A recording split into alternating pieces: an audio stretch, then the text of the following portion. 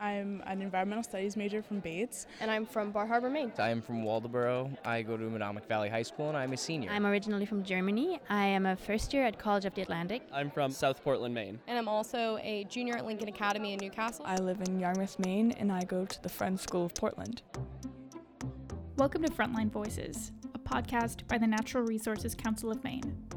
Governor Janet Mills signed a law in 2019 to establish the Maine Climate Council, which will develop strategies for Maine to achieve its climate goals. It's made up of stakeholders from across the state, including a youth representative. The Climate Council held its second meeting on January 29th, and on the same day, over 100 youth were in Augusta too.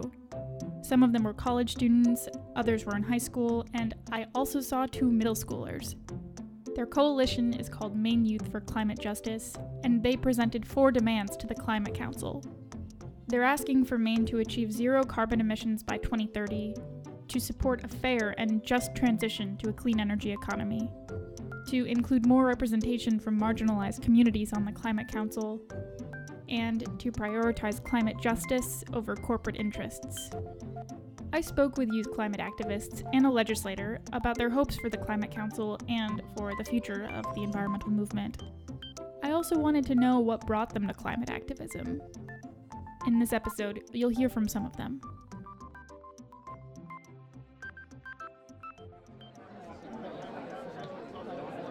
My name's Anya Wright, and I am the youth representative to the Climate Council. And I'm also a student at College of the Atlantic. I'm a senior. And I'm a part of Maine Youth for Climate Justice, which is the group that's helped to organize this day today. I was speaking today about my experience going to the COP conference in Madrid this past December, and sort of the inaction that was happening there on the international level, and how that makes it even more important that in Maine we act really boldly and quickly.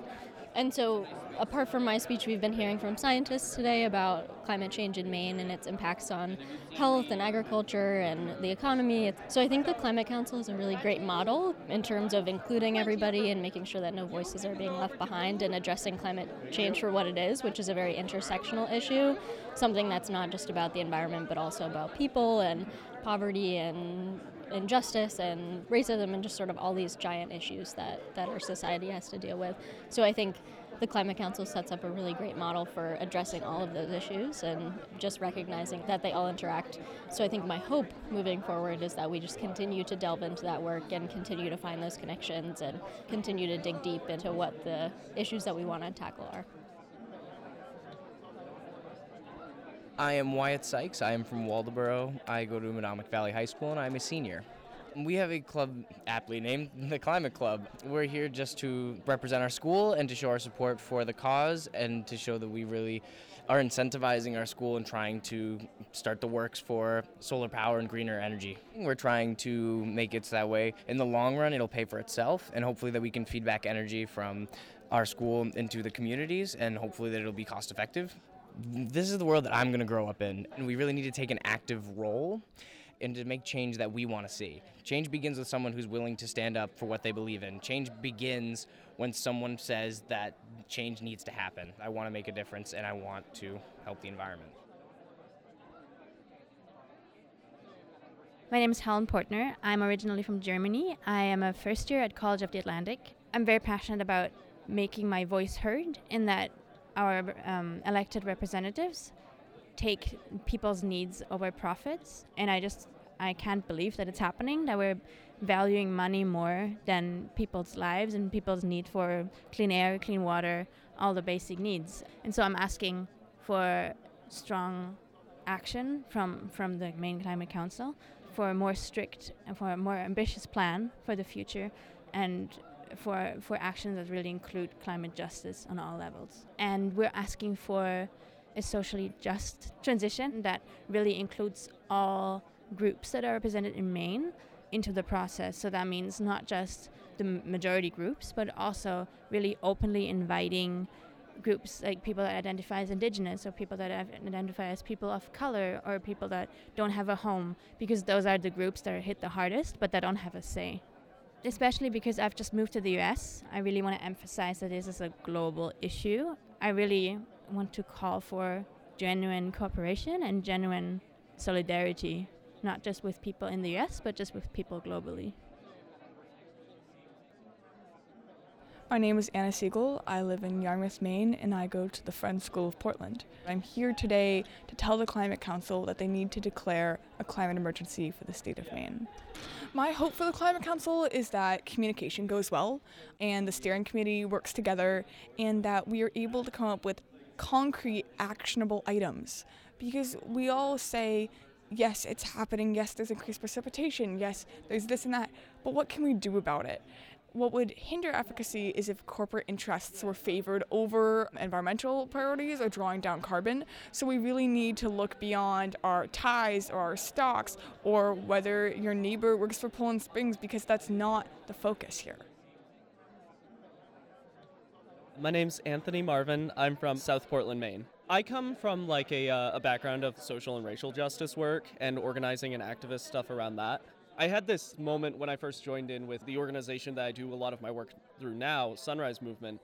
I had this moment of realization while I was in a meeting that it was like, oh, hey, true climate justice, it kind of intersects everything from like social issues to racial justice issues to all of it. So I realized that through climate justice, we can realize a lens of true social and racial liberation. We need to ensure that the council is listening to youth demands, that they're not tokenizing our leaders by only putting, say, one of us on the council, and that all voices are at the table, because for a just and equitable future, we need every voice at the table, not just a few. I'm Sarohi Kumar, and I'm from Bar Harbor, Maine. In 2017, there was a March for Science in Portland, and there was a speaker at that march who talked about climate change and how important it was. They listed all the different ways that it impacts our world. It's not just energy, it's water, it's the air, and I couldn't stop myself from thinking that, this is completely awful, that this is happening. We've got people who don't seem to care about these issues that affect everyone.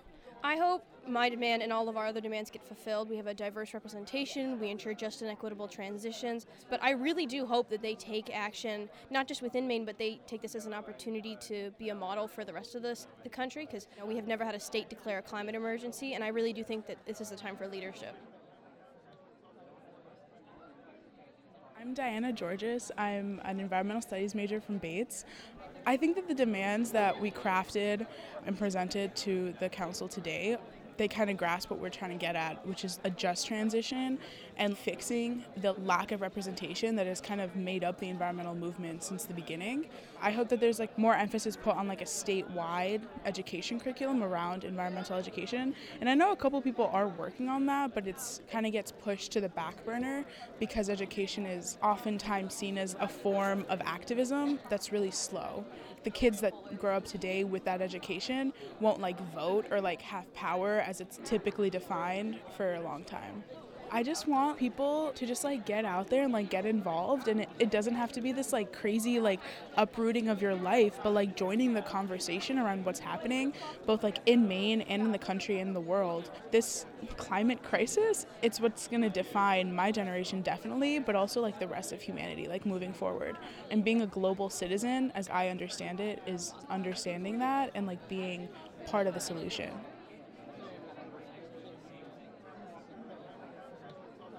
My name is Chloe Maxman. I represent District 88, which is Chelsea, Whitefield, Jefferson, and half of Noblesboro.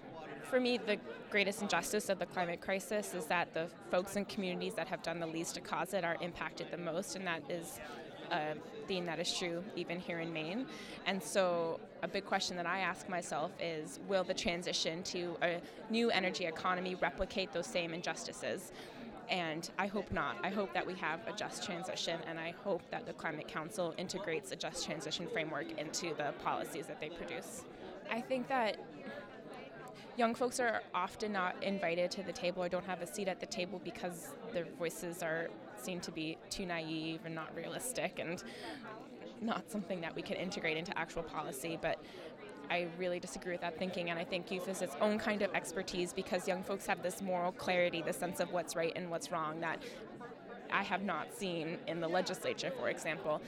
But at the same time, to run for office, you have to be a certain age, and to vote, you have to be a certain age. So young people's voices, just by the structure of our political system, are excluded from that process. So for me, it's absolutely critical that young people have their voices not only heard, but integrated into all policy and all policy bodies that are really thinking about these issues critically, because Otherwise, it won't have that sense of moral clarity that we really need. I can stand up in the chamber and be like, this is what young people say, but it's better if the young people are actually saying it. My full name is Riley Stevenson. I'm the coordination director for the Maine Strikes Group, and I'm also a junior at Lincoln Academy in Newcastle, so I am the co-president of our Climate Action Club there, so working kind of more on the local level in our town and also working on some statewide stuff with the Strikes Group. So I moved to Maine when I was 10, and moving here and seeing kind of the natural beauty of the state made me realize that because I come from a place of privilege, it's really my duty to help protect those spaces, and particularly protect the rights of those who don't have that privilege. And so I've kind of tried to come at this movement from the aspect of I'm so lucky to get to enjoy these places, and I also have a duty to help those who don't get to enjoy these spaces and who are being personally affected by the climate crisis, which I think can be seen in Maine but in kind of different ways than in other places because of our general lack of overall racial diversity but our immense socioeconomic diversity. I'm really hoping that the Climate Council can listen to our demands and really act on them. I think there is definitely something to be said for the presentations we're seeing upstairs and kind of the signs that's being presented, but I'd really like to see some more actual action from the council and really appealing to the demands of the youth by saying 2030 is when we need to see change, and there's only so much talking we can do before then. So I'd really like to see those specific actions starting to be taken and decisions being made to try to reach the goals that we see as being so necessary and need others to feel the same amount of urgency. Thank you to everyone who went to the Maine Climate Council meeting and who spoke in support of a clean energy future and environmental protection for all of the people of Maine. If you're a young leader committed to protecting Maine's environment, NRCM wants to hear from you. We're accepting applications until March 15th for the 2020 Brookie Awards. This is a cash prize honoring young environmental leaders in Maine, so please visit brookieawards.org to learn more and apply. We're also accepting nominations. You can subscribe to Maine Environment Frontline Voices on Spotify, Apple Podcasts, Google Play, basically wherever you listen to your podcasts. Thanks for listening.